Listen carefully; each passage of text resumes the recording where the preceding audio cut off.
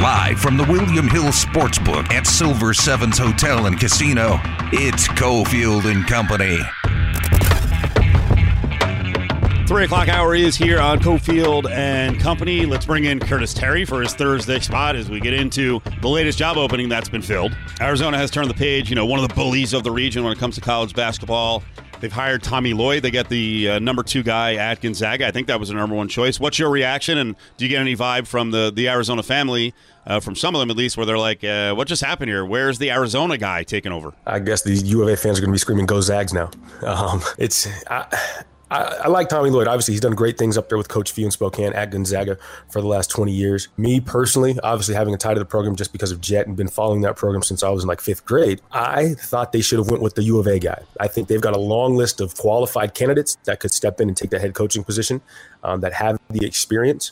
But for some reason, they went outside of the U of A family. And when you compare the alumni for UNLV, you could say Stacey Augmon, Greg Anthony, Larry Johnson and such. But when you talk about Arizona, you're talking about guys, Miles Simon, Steve Kerr, Sean Elliott, Luke Walton, Richard Jefferson, Gilbert Arenas, Jason Terry, Mike Bibby.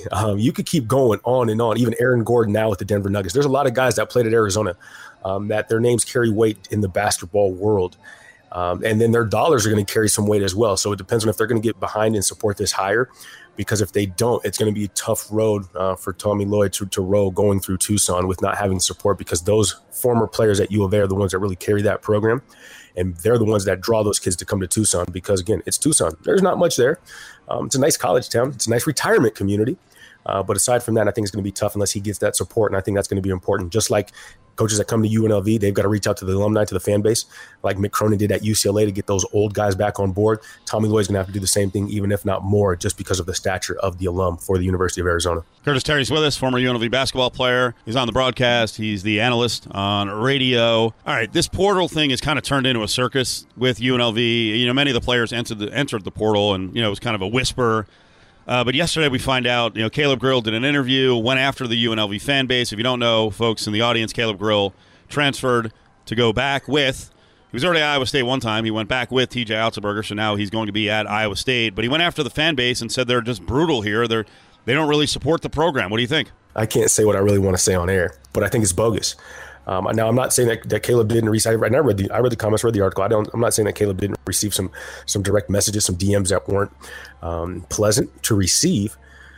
But I think some of the other things that he said, I can just completely refute them. In terms of where the guys stay on campus, obviously, I think they've got some of the better dorming and some of the better housing around college basketball. Now, the apartments that they live in are brand new. They're much better than what the guys lived in 5-6 years ago. They're very close to. They're actually on the corner of campus. As opposed to when he says that fans are stuck in the 90s and they're not realistic. Well, duh, we know that, right? I think we know that UNLV basketball fans wish that we were still in the 90s, wish that Tark was still here, wish that it was running gun, wish that we were competing for Final Four bids in national championships year in and year out. We're not. So I get that there's going to be some kind of those messages. But when he says that people are rude, I mean, there's people rude everywhere. So I just think it's a matter of just kind of a young man just not being sure of how to handle that interview. And obviously when he does it independently, he doesn't have the backing from the public relations department. So in this case, like Andy Grossman, the SID at UNLV is not there to kind of shield some of these questions for this young man to put him in a position, because the kid's an outgoing transfer. The kid's going to put himself in a situation where he probably said some stuff that he regrets, but I don't think that any of it is true. Now, if you did get some text messages that weren't pleasant, that's the life that we live in now with the age of social media. I didn't have to deal with that when I was playing. So I think it's unfortunate. I think Caleb's a good kid. I think Caleb should have stayed. I think he would have had a better opportunity. He already played in the Big 12 once. I don't know if it's going to be the best situation for him to go out there and be successful just for the type of play that he has. Obviously, he has a ton of loyalty to TJ in terms of following him to Iowa State after kind of getting left in the dust a couple of times here the last go-arounds after committing to him. So I think it's going to be interesting to see how things play out. But obviously, they were meant to be together, so they're both heading to Ames at the same time. I'll read the quote to the audience. Caleb Grill, former UNLV player, off with Otzelberger to Iowa State, said, "I kind of want to get out of here. We don't really live in the nicest area of Vegas, and it's 18 hours from home. The fan support out here is also brutal. I get ruthless direct messages from fans all the time that expect a little too much of us because they went to the Final Four in the 90s. They still expect that every year. People in general are just rude out here." All right, Caleb. Line drawn in the sand. There's now 10 players, Caleb, in the transfer portal. Is that a reason to freak out and What does it say about what Kevin Kruger is trying to do here? Because I was disappointed that Moses Wood didn't want to stay around, but I also don't know the story. Maybe the coaches said, hey, Moses, you're probably better off somewhere else. Yeah, it's an interesting situation with a lot of these guys. Obviously, I was hoping that more of these guys would have stayed. I think it's a situation where some of these guys think the grass is greener on the other side. And we all know that's not always the case. But I think, again, with this generation of young people, especially young college basketball players, they want the instant gratification. A lot of them want to get patted on the back and they want to get their ego stroked. And I think that's for some of the reasons why some of these guys put their names in the portal, why some of these guys try to run from adversity and try to hide when things get tough. But the guys that you see that are leaving, I don't think most of them aren't going to better situations or better opportunities. And so I think that says a lot about the ability skill set of what they had currently. And I think it's a situation where if you kind of show some loyalty to Coach Kevin Kruger and say, I want to stick this out with you, Coach, he would have put a whole bunch of trust in those kind of guys that stayed with him, like Nick Blake did, like Reese Brown did. Even though Reese didn't have a big opportunity and a big role in what they did last year, I think he's going to be a guy like I talked about in the past, like the Dustin Villapegs, the Colin Darfors, the Robert Berkeys, those guys that kind of laid the foundation when I was playing my first couple years here. Reese Brown's going to be one of those guys here when we look in 5-6 years and they're having success. You say, hey, Reese Brown was one of those guys that stuck around with Kevin and he worked, he put in the sweat, the blood and the tears, and these teams are having success. You're going to say, hey, Reese Brown is kind of like the equivalent to when Curtis was talking about those Dustin Villapegs and those guys because he's willing to work, put his nose down, and get to business. And I think the guys that Kevin's bringing in so far, at least those 4 guys from the Big 12, saying it and calling it like I see it, they're more athletic and bigger and stronger than the guys that we're losing. So from that standpoint, I already think it's a win for UNLV. Curtis Terry's with us, UNLV Running Rebel player. He's the analyst on radio now. You mentioned in the middle of your comment that some of the guys are transferring to situations that maybe aren't better than what they had here. Do you think David Jenkins made a mistake going to Utah and going up another level to the Pac-12? Let me preface this by saying David's my guy, right? David's a Tacoma guy. We're both born and raised from the same area in the 253 in Tacoma. I think David should have stayed. I think David was in a position to where he's one of those guys where he could have said, Kev, I put my trust in you, Coach. I'm going to ride this out with you. And I think Kevin would have turned around and returned that tenfold. I think David's going to have a tough time adjusting to the Pac-12 game. And just simply from a basketball standpoint, he's not the best on-ball defender. And I think in the Pac-12, you're going to get guys that are a lot shiftier off the bounce, a lot quicker, a lot more explosive, more athletic. And so it's going to be harder for him to guard one-on-one in the half court, let alone in the open court. And there was times in the course of the season where David shot, I think, like 41% from 3, which is awesome on catch and shoot. But in terms of creating his own shot, he's going to have a hell of a time trying to get around some of the length and defenders from these Pac-12 teams that you see in terms of trying to create and generate offense for himself as well as his teammates. So, I mean, good luck to him. Still going to ride for him and cheer for him because he's a Tacoma guy. I always want those guys to be successful, but I think it's going to be tough for him going over there with Coach Craig Smith as well as DeMarlo Slocum going back to Utah. And they call themselves the Running Utes, but we know there's only one running team in college basketball, and that's the Running Rebels. Okay. Will Bryce Hamilton have trouble moving up? I mean, the opportunities are there. He can write his ticket anywhere. Schools like Kansas, Kentucky, Southern Cal, Oregon, Texas, UConn, Illinois, Texas Tech, Florida State have all reached out. What sort of system should he go into? The conference, the style of play. By the way, I should throw in there that an upset pick in that group of, because I didn't mention one school, Eric Brown, Southern California guy who was here at UNLV with Menzies, is now at New Mexico. That would be a hoot if Bryce wound up a Lobo. But what's the best location in terms of, the style of play, the conference for Bryce next up? The Mountain West Conference at UNLV. I think that was the best bet for Bryce Hamilton. Really? Being a homer side, I think for him to be successful, I mean, he had the world in his hands in terms of having the ball and the opportunity. I think he was in a position to where last year, obviously 2 years ago, he kind of blossomed into himself and was having some confidence in being able to score and kind of caught people off guard coming from under the radar. And this past year was a little bit tougher. He didn't have a point guard, someone to take some of that load off of him. But I think his skill set, he thrives with having the ball in his hands and being able to have space and a lot of opportunity, and at times being a volume shooter. I don't see Bryce having a ton of success at schools like Kansas or Kentucky or in the Big 12 in general. I think it's going to be tough for him. I think those guys are even more athletic than some of the wings that he faced here in the Mountain West against the likes of Boise State. By the way, UNLV should be interested based on what they saw in Marco Anthony, who's transferring out of Utah State. I don't think he's decided yet, but man, that kid, Virginia transfer in this conference. I think he's going to transfer back to Power 5. But what a big, strong kid. Shots flawed, but though you just so you know, like when you go to Power 5, those are the kind of guys you're going to face who are 6'5", 220, who are not going to get destroyed off the dribble. Yeah, those are the athletes that you're going to face. Like Marco Anthony is a prime example. He's the one who gave Bryce a lot of trouble when he was guarding him, and it was hard for him to get around. Now, Marco Anthony transferred from the Mountain West back to a Power 5 school. He's a guy that's going to be able to fit in, be a role player, kind of do some of the dirty work because he doesn't need the ball in his hands to be successful. Bryce Hamilton needs the ball in his hands to be successful. And so I think it's a situation where here, again, like I said with David, if you would have stuck with Kevin, he would have gave you, a ton of opportunity and put you in a position to be successful. Me personally, I think Bryce ends up at USC if he does decide to transfer, and it looks like it's heading that way. I think he's going to try to get closer to home. But I don't know, again, if he's going to have a lot of success in the Pac-12 because, again, the types of athletes that they have, and I think the style of coach that Andy Enfield's going to play over there at USC. And you mentioned that they're going to be bringing in another guy, Boogie Ellis from Memphis. He's going to need the ball in his hands as well. So I just don't think, again, the grass isn't always greener on the other side, but these kids want that instant gratification, and some of them don't want to work for what they want to receive. We talked to Curtis Terry here on a Thursday. I've been out at a bunch of the football practices, been around head coach Marcus Arroyo. Marcus talks a lot about culture, right? And I get confused on culture because then I'm thinking, like, wait, was the culture with the bad coach or the last coach bad? I saw Carlin Hartman, one of the new assistants with UNLV, tweeted out, under Kevin Kruger, the culture in our program is changing for the better as we move forward. Las Vegas faithful will be proud. That was yesterday, and I feel like there was a message there. I don't know if that was a shot at the players who are on their way out. Was the culture bad under Otts? Like, what is... And so obviously I was around the team a lot the last 2 years. I don't think the culture was bad. I just don't think it was going to be... Ultimately, I don't think it was conducive to building a sustainable, successful program.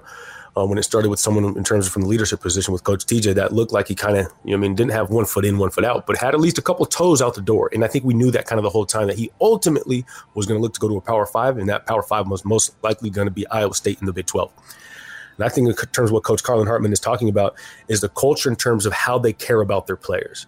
So now, I've said this before, back when I played for Coach Lon Kruger, it was like a big family. It was like you go into the office after practice, in between classes or whatever it was, and you stop by how you feel about what's going on about life, and that you feel welcome. And it's not always basketball. And I think one big thing that I've noticed already is that Coach Lon Kruger used to do this. He used to take his staff out to lunch every day in terms of just spending quality time. And I know that Kevin's been doing that with his staff, and he obviously learned that from his dad, but getting out there, making sure that they're spending time together, getting to know each other's people, as opposed to just always ordering food in, even though it's a pandemic. Spending that time away from the office, off the court, getting to learn each other, that's going to put them in a better position to impact their student athletes. And I think it's going to be about family, about working hard, about getting results based on the hard work that you put in. And I think that these guys are going to lay it on the line, bring that hard hat and that lunch pail kind of type of mentality back to this UNLV basketball program.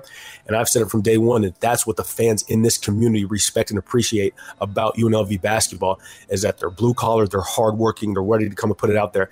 And even if they don't win, the way that they went about their business is something to be proud of. And I think that is what Coach Carlin Hartman is talking about. So let's close on this, as I say that all the time, but I had one more point. Curtis Terry's with us. What do you say to people who are looking around the Mountain West Conference, looking around the country, Texas, scooping up players left and right, Syracuse bringing in guys, 3, 4, 5 guys are locking them up. UNLV brought in some guys, but they haven't brought in like the guys yet. These are building block players they've gotten from the Big 12. What do you say in terms of, be patient? Hey, maybe there are some bigger names coming, some bigger contributors coming, because people are starting to get worried. Well, I don't know what they're getting worried about. I know Rome wasn't built in a day. And from my experience, and if you look around a lot of the different college basketball programs in the country, the teams that have success are getting guys that are rotation, that are program guys, that are going to be there 3-4 years, that are going to be building blocks, going to be pillars to what you build upon. And if fans remember a couple years back when Coach Dave Rice was here, we were getting McDonald's All-Americans, top 50 guys left and right. And it looks good in the lights and on paper, but it didn't pan out in terms of wins and success. So I think if you kind of take the old school approach in terms of what Coach Lon Kruger does, in terms of you get guys that are going to be here, going to be selfless, going to put in the work, and you build a program, now you're talking about in 4 or 5 years, we're going to be in the tournament. 2 out of 3 years, we're going to be there 3 out of 5 years. People are going to have a lot of success. Kevin's going to win a Mountain West Conference championship. And then people are going to be pretty happy. And then they're going to say, give this guy extension, lock him up before he bolts and goes to the Big 12. Personally, I don't think we have to worry about that. I think we've got the best city in the world. I don't think Kevin's going to want to run too far as long as he's going to have success here. And as long as people respect Kevin and give him the due process in terms of what this is going to take. But I think that this team is going to have a better season next year than they had this past season. And I think that this turnaround or this rebuild is going to be a lot quicker than people expect, thanks to this transfer portal. But again, you don't really want these big names, because I think those kids with the big names are going to look to try to go be all about themselves, make a big splash, and try to make that leap to the next level. So I like the guys that he's getting that are going to work, that didn't get the opportunity after previous stops, and are going to put in the process to be able to be successful. And that's what UNLV needs to build a winner. All right, Curtis, great job. Have a good weekend. We appreciate it. Thanks, Steve. We'll talk to you soon. There he is, Curtis Terry. Great job there. The Spot Today with Curtis is brought to you by Nova Home Loans. If you've been following the numbers around Las Vegas, you know home values are through the freaking roof. So if you own a house, your house is probably appreciated a lot, and you've also got interest rates at all-time lows. So that means it's time to get your mortgage tuned up at Nova Home Loans. I went in there in less than 30 minutes. They told me how much the house had appreciated. With the equity, I was able to pull some money out of the house. I got a lower rate. My payment went down. You could do the same thing. You could use the money for home improvement, a pandemic relief fund, pay off mounting debt. But the only way this happens is if you call 877-700-NOVA. It's Nova Home Loans. 877-700-NOVA, and tell them Cofield sent you. Join the conversation on Twitter at Cofield & Co. Now, back to the William Hill Sportsbook Inside Silver Sevens with Cofield & Company. Watching some afternoon baseball. Happy hours here. $2.77 on the drink, so come on down to Silver Sevens. Check it out. Adam Hill, Cofield, Angel on the scene back in our Finley Toyota studios. Zari. Not real happy about this. Not real happy. You know, I'm very protective of my hometown. I'll call it that. I've been here longer in Vegas than my original birthing area of Central Jersey. Caleb Grill going out of town, the UNLV transfer who's following Otzelberger. Commitment, dedication, accountability. Following Otz to Ames in Iowa. I think kids forget that newspapers are online and that it's not just your local area that's going to read the story in the Wichita Eagle. Right. Caleb Grill, who's moving out of Vegas, said, I kind of want to get out of here. We don't really live in the nicest area of Vegas. And he says, you know, Vegas in general is 18 hours away from home. The fan support out here is also brutal. Yeah. I get ruthless direct messages from fans all the time that expect a little too much of us because they went to the Final Four in the 90s. They still expect that every year. And then the cherry on top, because we can delve into some of the things he says, right? People in general are just rude out here. Really. All right. Oh, Caleb. First of all, I'm very caught up, so I have to go back a second. To refer to your hometown as your birthing area, very disturbing. I don't know. Whatever. It's where I was born. Where I was reared. It's creeping me out. Where I was reared. But yes, mostly as you mentioned, Caleb Grill speaking to the Wichita Eagle in his hometown, where he's from, his birthing area of Wichita. I know that a lot of people are very, very fired up about these quotes. I think people are caught up on they expect a little too much because they went to the Final Four in the 90s part of it. I am obsessed with the people in general are just rude here. Like, I feel like people are generally rude everywhere. But I don't think particularly, like, I do travel a lot. I don't think people are any more rude here than they are anywhere else. I mean, it feels like me, if you're judging off of a pandemic where we barely saw each other, you're getting your impression of Las Vegas from 8, 10, 12 morons right on social media. Really? That reps the whole city of 2.2 million? Yeah, I don't know where he wasn't allowed to go anywhere, really. So who was rude to him? And that's your interaction? What else was it? I don't know. I mean, it's possible. Listen, he's a kid. Not a kid. He's an adult, but he is a college kid. Grew up in Wichita, a very sheltered, lovely community. I don't know much about the Ta. I know you have a good friend who's from Wichita. When he tries to claim that it's a very tough area. I flew in and out of Wichita, and all I know about Wichita is the airport, and it was like a Longhorn Steakhouse. At the airport? Right near it. Ooh, I killed like 2 hours because I got back early, and I killed some time there. That's it. That's all I know about the talk. How were the people at the steakhouse? Very rude. Unbelievable. People in general are rude there. I've never been to a. No, I'm kidding. They were lovely. They were lovely. Most people in most places are generally pleasant. If you get to more densely populated places, things can get rough. I don't think this is a densely populated city, so it doesn't apply. But I think it was fine. You had a point. I don't know what he's used to. Well, you had a point in that, he lived here during a pandemic. Like, real fans couldn't talk to him, the ones who go to the games. So if that's what he's judging off of, most people are not going to send nice messages. So that's, you're going to misconstrue that. Like, you're not going to get supportive messages. You don't need to be sending any DMs to college players. No. Let's just get that out of the way. But if you're that kind of person who does that, I don't believe you're representing the larger population. Well, you're probably a social misfit, so he's judging us off of our worst.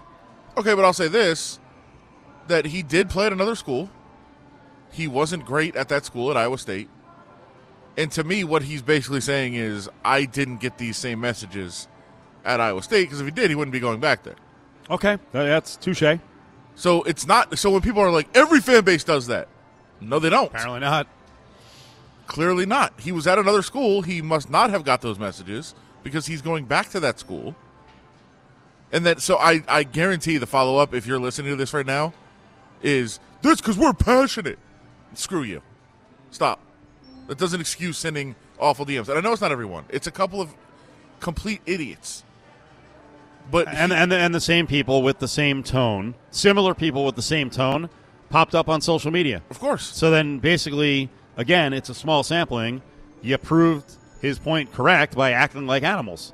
You know what's funny? I watched Caleb Grill all year. I thought he was a fun player to watch. I thought he worked hard. He's got some limitations, but when he gets hot, he can shoot the three ball. He worked his ass off playing defense.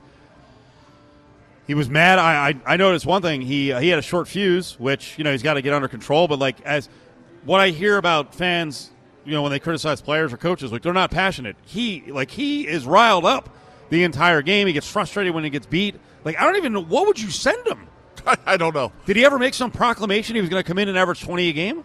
No. Why were you even mad? I was thinking the same thing. Of all the guys all year, played with passion and enthusiasm and energy and played well. He wasn't always consistent with his jumper, and he did take a lot. He was willing to shoot it. So I guess I could see that. He was, as you pointed out, just always into the game, always giving his maximum energy and effort, enthusiasm, all those things that T.J. Otzelberger talks about. He didn't. I guess he missed some shots. Is that what we're going to attack him for? And again, as you pointed out, there's people that are like, I don't really believe people are sending those messages, but screw that piece of garbage. Okay. Sorry, I'm banging on the table. But, okay. Yes, these are the people that he's talking about. You are the same people he's talking about. It's completely insane that people are thinking this didn't happen or that he's out of line or all these things. He's talking about his experience. Better yet, and this is something we've talked about for years, and it got really heated up during the Dave Rice era. So we're just talking about Caleb Grill kind of, lobbing a bomb all over Vegas, saying that we're awful here and the fans are, have their expectations are too high and they're mean on direct messages. You remember how nasty it got with social media with the Dave Rice teams. And I know both you and I said, you got to tone it down. Kids read this. Future recruits read this. And it's no, they don't. It's not that big a deal. And if they do, we don't want them here. Well, then you're not going to have players. Because players see that. And not every market is the same, at least according to Caleb Grill, because now he's been in two of them. And maybe we missed it. Maybe he had some grand complaint about Iowa State, and now he's, reversing course. I mean, that can't be the case. He's going back. So there's a way to be constructive, but this is just stupid. Yes, completely. And the people, I know one of the recurring themes I'm seeing up on Twitter is you got to have some thick skin. Okay, you should not have to. Who should? Him. The people sending the messages because they got all riled up yesterday. I thought you had thick skin. Yeah, you're requiring a 20-year-old to be a tough guy. People come back at you, and then you're flipping out. Yeah, exactly. And by the way, Sure, have a thick skin. I mean, I understand that. I dish it, so I understand that I have to take it on social media. Fine. Yeah. He's not attacking people on social media. He doesn't need to have people come back at him. It's not having a thick skin. It's not being a jackass on Twitter to a kid. Yeah, we'll follow up on this, and we'll take some calls in the 5 o'clock hour. But I noticed a Mikey Sam had tweeted out in reaction to Caleb Grill saying, hey, he really didn't like it here, and then people going after him. He said, laugh my blanking arse off. The snowflake UNLV fans getting triggered over what Caleb Grill said. If he wasn't that good, why do you care so much about what he said? And why are you proving his point by attacking him now? And then also said, and I don't think this is the fan base, but this person says, hey, delusional ass fan base.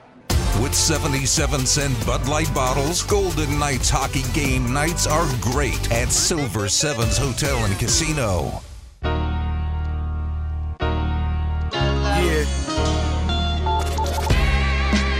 Hanging at the William Hill Sportsbook inside Silver Sevens, it's Cofield and Company.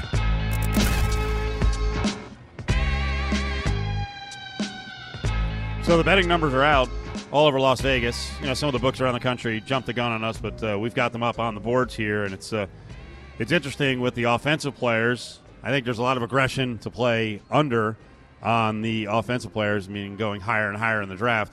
I wanted to talk linebacker today with Austin Gale from Pro Football Focus. Austin, how you doing, buddy? Doing great, man. How about yourself? Pretty good. I'm excited to look at the NFL draft from the betting standpoint because I think it frames so much of what could happen. And I wanted to ask you about Micah Parsons. I feel like he's a guy who could potentially plummet. His over-under number is 11.5 in terms of the pick. What are you hearing right now on Parsons in terms of the stuff sort of outside football and around him? Yeah, I do think that any reason for his slide, I think, would be a combination of obviously the quarterbacks going inside the top 5, top 6, and then just how much offensive talent there is, both at tackle and receiver. Rashawn Slater, Penei Sewell, Jamar Chase, Devontae Smith, Jalen Waddle. From what I'm hearing, Kadarius Toney could be a top 15, top 20 pick. The league is very high on Kadarius Toney. I had Peter Schrager of NFL Network on my podcast yesterday, 2-for-1 Drafts. He said the league loves Kadarius Toney. I think he could be a top 20 pick. So that's going to push defensive players down. You also have Patrick Surtain of Alabama, J.C. Horn of South Carolina, 2 legitimate cornerback prospects. I like a landing spot for me. If the Denver Broncos don't go quarterback, I like 9 Denver Broncos. I also think 7 to Detroit. Dan Campbell would love himself some Micah Parsons there in Detroit. And then I think after that it could be Micah Parsons going to the New York Giants at 11.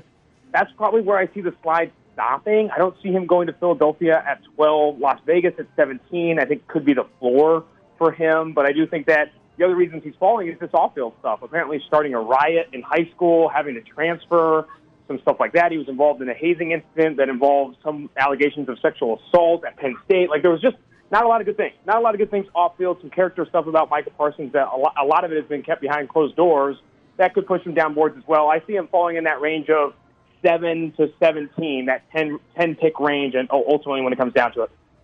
I mean, just to kind of sum that up of all that great information you just had, I saw a betting prop on the board. Who is the first defensive player to be drafted? I took a shot on Surtain. Who do you think it would be? No, I think it is Surtain. I think Surtain at 10 is where he probably could land. I think that could be where we see the first defensive player taken off the board because, again, it's like, what is Detroit going to do? Pass on one of these receivers? I think their starting receiver core next year is Geronimo Allison, Quintez Cephas, and Tyrell Williams. Like, it's not a good look, okay? There's not a lot of good options there. I think defensively, Carolina could swing the bat on maybe a Micah Parsons, but they need help along the offensive line. Then it's Denver, or do they make a play at quarterback? Then finally you're at 10 with Dallas, where I think Patrick Surtain comes off the board. You're going to see most likely 4 to 5 quarterbacks come off the board, and then you have to figure at least 2 of the receivers, Penei Sewell and Rashawn Slater. Like, it's going to be difficult to see that first defensive player come off the board maybe till 9 or 10. So when we talk about linebackers, and we'll get into them a little bit here, are linebackers kind of going the way of running back? They are a little bit, maybe not to the same degree. I still think they're paid a little bit more than running backs are on the open market, but they are. I mean, they're becoming less. 10 years ago, you started 3. Now you only start 2. That's the fact of the matter. You're starting more corners than you are starting linebackers in today's NFL. Gone are the days of running base defense. No team in the NFL runs base defense more than 50% of the time, and the few that do are, like the Seattle Seahawks, don't do it as often as they used to. I think more teams are buying into the 2 off-ball linebacker role, some running with 1. A lot of dime personnel used last year. That's obviously 6 defensive backs. Like, you're going to see teams do that a lot more. And I do think that has devalued the position and pushed people more towards, obviously, cornerback and wide receiver and so forth. So if you're going to be a first-round running back, maybe even linebacker, maybe even a second-round linebacker, you've got to be able to cover man-to-man, right? You've got to be effective in the passing game. Exactly. You have to be able to rush the passer or play well in coverage. It's why you saw Devin White and Devin Bush, 2 legitimate 4-4 athletes, go in the first round a few years ago. It's why people love Michael Parsons running in the 4-3s. Jeremiah Owusu-Koramoah is one of the better slot defenders in college football last year, and is technically a linebacker / box safety. Again, you're not going to see these. If you can't rush the passer or play in coverage, you're not going to be valued highly in the draft at linebacker. You're no longer looking for guys that can make the run fits and be these standout run defenders. You're looking for guys that can cover and stick with the best tight ends and the best slot receivers in the NFL. So Owusu-Koramoah, where does he fall? What kind of fit is he? Yeah, he's an interesting player. I've talked to some people around the league that see him more as a safety. Some people have him mocked to the Las Vegas Raiders. I don't love the fit. Jeremiah Owusu-Koramoah would take over what Jonathan Abrams is supposed to do in this Vegas Raiders defense, and I don't think the Raiders want to do that. They spent a 27 overall pick on him. So I do think Jeremiah Owusu-Koramoah either plays box safety in a single high heavy defense like what Gus Bradley runs, or is one of the 2 linebackers in a more traditional defense that runs maybe more 2 high looks that can do everything for you. He can play the slot, he can play off ball, he can even rush the passer if he wants to. He's a very explosive player. I think he's still a bit raw, not going to be drafted over Micah Parsons or maybe not even David Collins, but I think he is a guy that can play multiple positions for your defense. It's just, can you get creative with his usage? He's very similar to, in some ways, Isaiah Simmons, in that he's an insane athlete that's played a lot of different things. Where are we going to play him in the NFL? And Simmons started to find himself, right, a little bit late in the year. Like, could that help some of these guys that you don't really know their position, but you just want to get them on the field? Because I feel like Simmons early in the year struggled. Late in the year, they're like, oh, okay, he can just make plays. Oh, 100%. I mean, Isaiah Simmons, there wasn't a single rookie defender last year outside of maybe Chase Young that legit played well. It was so difficult with COVID-19 impacting the offseason. You had to learn an entire playbook over Zoom calls. I don't have to tell you guys how hard that might be. So I definitely think that you're going to see guys like Simmons, the rookie cornerback class, Jeffrey Okudah, Jeff Gladney, et cetera, take steps forward in year 2. I also think Arizona just threw him at off-ball linebacker. I mean, he was playing in between the tackles to start. That just wasn't what he did at Clemson. He played more of a safety role there, did a lot of different things for them. You need Isaiah Simmons freelancing more. You need him more in a Derwin James role than you want him in a traditional off-ball linebacker role, and I think that's where maybe people will see Jeremiah Owusu-Koramoah when it's all said and done. I saw some tweets from you, and this is Austin Gale, Pro Football Focus, up here with us on Cofield & Company. I saw some tweets from you about Nick Bolton that I'm not allowed to repeat on the air. You seem to like him. Yeah, Nick Bolton, man. I mean, you're going to see – I mean, he is a Raider through and through. I mean, he's a very, very physical player. I think if you ask him to come in and play day one as a starting inside linebacker in the NFL, he's going to get it done. He's just not the same caliber athlete as a Koramoah, as a Micah Parsons, as a Zaven Collins. But he plays the linebacker position from an instinctual perspective as good as any of those guys. And I do think you see the physicality with his game, the want to, the gusto with his game. I ultimately think he comes off the board in round 2 or round 3, depending on how bad that athleticism score drives him down. But you're not going to find a more physical linebacker in this class, maybe outside of Zaven Collins of Tulsa. I do think that he hits hard. I have a bet with one of my friends. He will get called for a roughing the passer penalty as a rookie. I guarantee it. I'm going to put a guarantee on that. I really do. He hits the quarterback and he hits him hard. If you are looking for a coverage linebacker, Jabril Cox seemed to be a way to go. Yeah, I like him as a day 2 player. Jabril Cox, obviously the transfer from North Dakota State, earned high coverage grades playing for them. Then he told me on the podcast, I was like, why'd you transfer to LSU? He's like, I got to show I can do it with the big dogs. And goes to LSU and earns a very high coverage grade and plays really well. And then you turn on the tape at the Senior Bowl. Continues to look very good. I think he had the best tape of any linebacker at the Senior Bowl in the one-on-one. Talk about a guy that can come in and be a man-cover linebacker on tight ends and even some slot receivers. I think that is going to have a ton of value. If you don't ask your linebackers to rush the passer a ton, you want them out there in coverage, he's a really good fit. I like the Colts as an option for him. He kind of reminds me of Darius Leonard in some ways. I really like Jabril Cox as a day 2 player. Is there another day 2 or maybe even day 3 player that somebody's going to get a steal with? Yeah, I think Baron Browning is the name that comes to mind, a guy that coming out of Ohio State with an insane athletic profile that maybe even could make a transition to edge at the next level. That's how good Baron Browning is as an athlete. I'm interested to see where he plays in the NFL. I think the issue is that Ohio State had so many talented linebackers. Tuff Borland, Baron Browning, Pete Werner, and Justin Hilliard, all four of those guys in this linebacking class. I mean, that's how good Ohio State had linebackers this year. I do think Baron Browning's a guy that could do a lot of things for you. I like Hilliard as well, a Cincinnati guy, former five-star. That spring ball, torn meniscus. Next spring ball, torn bicep. Next spring ball, other torn bicep. After that, torn Achilles. Guy's battled injuries, being a former five-star athlete out of Cincinnati. Finally had his first full season in the middle of the pandemic in 2020 and puts it together. I do think Justin Hilliard's a success story on day 3 I can root for. Austin Gale's with us, Pro Football Focus. Let's close on some of the over-unders. Back to wide receiver for a second, because we're going to be doing a ton of these the rest of the show and all of next week. So I wanted your take on what's going on, first of all, with the top receiver. Ja'Marr Chase, 6.5 is the over-under number, and the under is pretty strong at minus 170. Would you play against that or with it?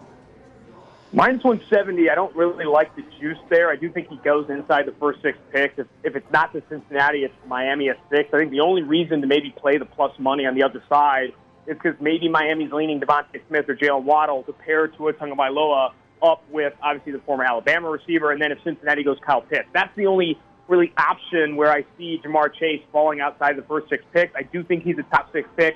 Minus 170, I probably lay off the number if I'm not going to play probably the plus money and hope something weird happens. Devontae Smith at 11.5, 110 both ways.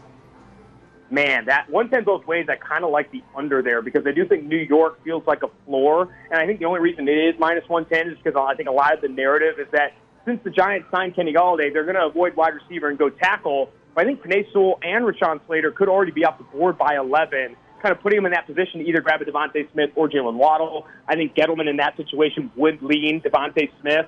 I like 11 a lot, but I think I'd lean that one. I'd lean that way, too. I'd lean the under. And Waddle's 11.5, but the over is 125. Over at 120. I lean the under there as well. I've heard from Peter Schrager that the league is really high on Waddle. He could be the first. Some people say he could be the first receiver taken, similar to Henry Ruggs, and that they just want speed. They just want a guy that can come in and beat Tyreek Hill. Everyone wants their next version of Tyreek Hill. I think that's the most common player comparison for Jalen Waddle. I think Detroit is an interesting landing spot for him at 7. I think Carolina could play him. Obviously, losing Curtis Samuel this offseason could make a play. These receivers, man, it's hard to think all 3 of those guys go inside the top 11. Looking at both, Devontae Smith and Jalen Waddle at that 11.5 figure, if I had to pick one of those receivers to go over, I'd probably lean Devontae Smith. I think the league is lower on Smith than maybe some of the media. I've seen him falling as far as 16 to Arizona in some mock drafts. So if I had to choose between the two, I'd go Smith on the over, Waddle on the under. I assume that you, like me, think Ja'Marr Chase, and not that it's out on a limb, is the best receiver in the draft. How much of a gap do you think there is, though? Yeah, he's the best receiver in this draft, but I don't think the gap is big. All 3 of those guys are blue-chip talents. All 3 of those guys should come in and be really productive receivers. I also think Ja'Marr Chase, all 3 of them have high floors. Even though Jalen Waddle is a speed guy, he's not John Ross. I mean, this guy, one of the best kick returners in the history of college football, when healthy and when able to do it from an efficiency perspective, averaged more yards per route run against press than Devontae Smith and Jalen Waddle over the course of his career. Devontae Smith has been really good against press as well. Ja'Marr Chase did things to SEC cornerbacks that 19-year-olds would never do again. I'm going to say it. 19-year-olds will never do what Ja'Marr Chase did in 2019 again. That's how good he was. So I think we're really seeing a rare wide receiver class year in, year out now because so many college offenses are playing 3 or 4 of these guys. And it's another reason why the tight end classes have been kind of weak. Outside of Kyle Pitts, these have been weak tight end classes because not a lot of college offenses really highlight tight ends in their offense unless they have a game changer like Kyle Pitts. Austin, good job. We probably won't check in with you next week because Thursday is the first round. You'll be slammed, but we definitely want you on for a review in a couple of Thursdays. Thank you so much. Your preview stuff has been dynamite. Of course, man. Thank you. There he is, Austin Gale, Pro Football Focus. The more I start to see all of these bets available. You panicked me, by the way. What happened? We've got 2 weeks. What, next week, 2 weeks? I don't know. When the hell's we've got 2 weeks. I'm thinking it's next week already. I was like, oh my God, I have so much stuff to do. You're panicking me. It's 2 weeks. I don't know why I keep thinking it's next week. It's 2 weeks. We're okay. Damn it. I literally stopped breathing when you said it's next week. All right, call up Austin. Tell him we want him on next Thursday. I screwed that up. I'm glad you corrected me on that. I went to full panic mode. I grabbed my phone. I'm like, whoa, what is this? Sorry. What are the dates? It's the 29th. It's 2 weeks from today. Have you looked at the team-by-team odds? Like what position they take with the first-round pick? No, not those. I mean, I've looked at a lot of different props, and I know I'll say, like, the weird thing is, like, with everybody betting draft props now, the amount of people that contact you because you're doing mock drafts and because you're putting out draft information is insane. Are you getting requests all over the place to do mock drafts? My God, yes. But I mean, I just mean like people, people outside of media requests that are just like, hey, I'm thinking about betting this. What do you think? And I'm like, I don't know. Look at my mock draft. Like I feel like that will help. Read my stuff. But it's like if you have questions, like I do believe Justin Fields is going third, and I've got a pretty big bet on him to be the third pick. And people are like, do you really think? Somebody asked me yesterday. I don't really know the person. They texted me, got my number, and said, do you really think he's going third? And I was like, who is this? No. I just put it in there. It's somebody that knows somebody that knows somebody is basically what it was. But yeah, they're like, do you really think this is true? Like, yeah, I do. I mean, that's why I wrote it. But I don't know anything. The team-by-team first-round pick is really interesting because, you start buying into the narratives that are out there, and I mention it all the time. Once mock drafts come out, then all you guys start cannibalizing each other, and you start copying each other. I'm not saying you do that, but, like, it just starts to get ingrained. Like, Miami, definitely they have to get a receiver in the first round. They have to get a receiver with that first pick. They have to get a receiver. So then you start looking at the odds. The position of that pick for the Dolphins, receivers plus 110, which is there's no value there. No. And then you start looking down. It's like, all right, well, what if Pitts actually got to him? Tight ends plus 225. O-lineman, they need O-lineman. That's 3-1. Linebacker, what if they love Parsons? Who knows? That's then you're down to like 16-1. If they found a defensive lineman they like, 20-1. I don't think it's going to be quarterback with the Dolphins. That's 25-1. That would be kind of crazy. Yeah. But these are now the options on every single team in the first round. And now that the NFL, if you missed it, now that the NFL has officially jumped into bed with sportsbooks directly, they signed a deal today to pimp and promote 3 different sportsbooks. This thing is only going to take, it feels crazy right now. It's going to be massive in the future. Join the conversation on Twitter at ESPN Las Vegas. It's time for Greeny's Wine of the Week, presented by Weed Sellers. Hit weedsellers.com. Wow, we got some really interesting news coming down on the NFL draft and betting. Wow, that's a big switch. Wow. We're going to have to hit that number 3 pick. Who's going to be taking at number 3, the betting odds? We'll hit that in about 8 minutes. Later on, we got to get into National High Five Day. I'm confused. I just sent out a video with another person who can't successfully nail a high five, and I'm not talking about the recipient. If you put your hand up, right, you're the stationary position. You really shouldn't move. You're violating the whole tenets of the high five. But if you're the person coming in with the high five to react and you can't hit their hand, I mean, are you allowed to analyze sports? Are you that unathletic that your hand-eye doesn't allow you to nail a good high? By the way, I just high-five myself. I know I can do that. Isn't it athleticism? I didn't miss. Is it an athleticism thing, or is it just a not cool thing? Are you responding by saying I'm barely going to make an effort to go hand-to-hand? Well, it's also a pandemic. Well, that's another. High five talk is coming up, okay? Believe me. It's coming up. We got number 3 pick odds are changing. The draft is next. Nope, it's 2 weeks. I just said it's next week. I'm so ready for the draft. I'm so fired up. We're here at Silver Sevens, right near the William Hill Sportsbook. Let's get into Greeny's Wine of the Week. We can always find something on Greeny's show. He likes to wine. His takes sometimes come off as a little bit whiny, and we love that Weed Sellers is on board for Greeny's Wine of the Week. I saw. Well, let's cut to the chase. Are you concerned about? This is such an old topic. That's the problem with the Wine of the Week. Are you concerned that players are resting too much in the NBA? Here we go. With the load management. You serious? Dude, it's still happening. I'm first of all, you just fast forwarded us a week closer to the draft. Did you just rewind us to 2015? I know. I figured some topics just die and you move on. I just think people, they like to go back to the well on topics.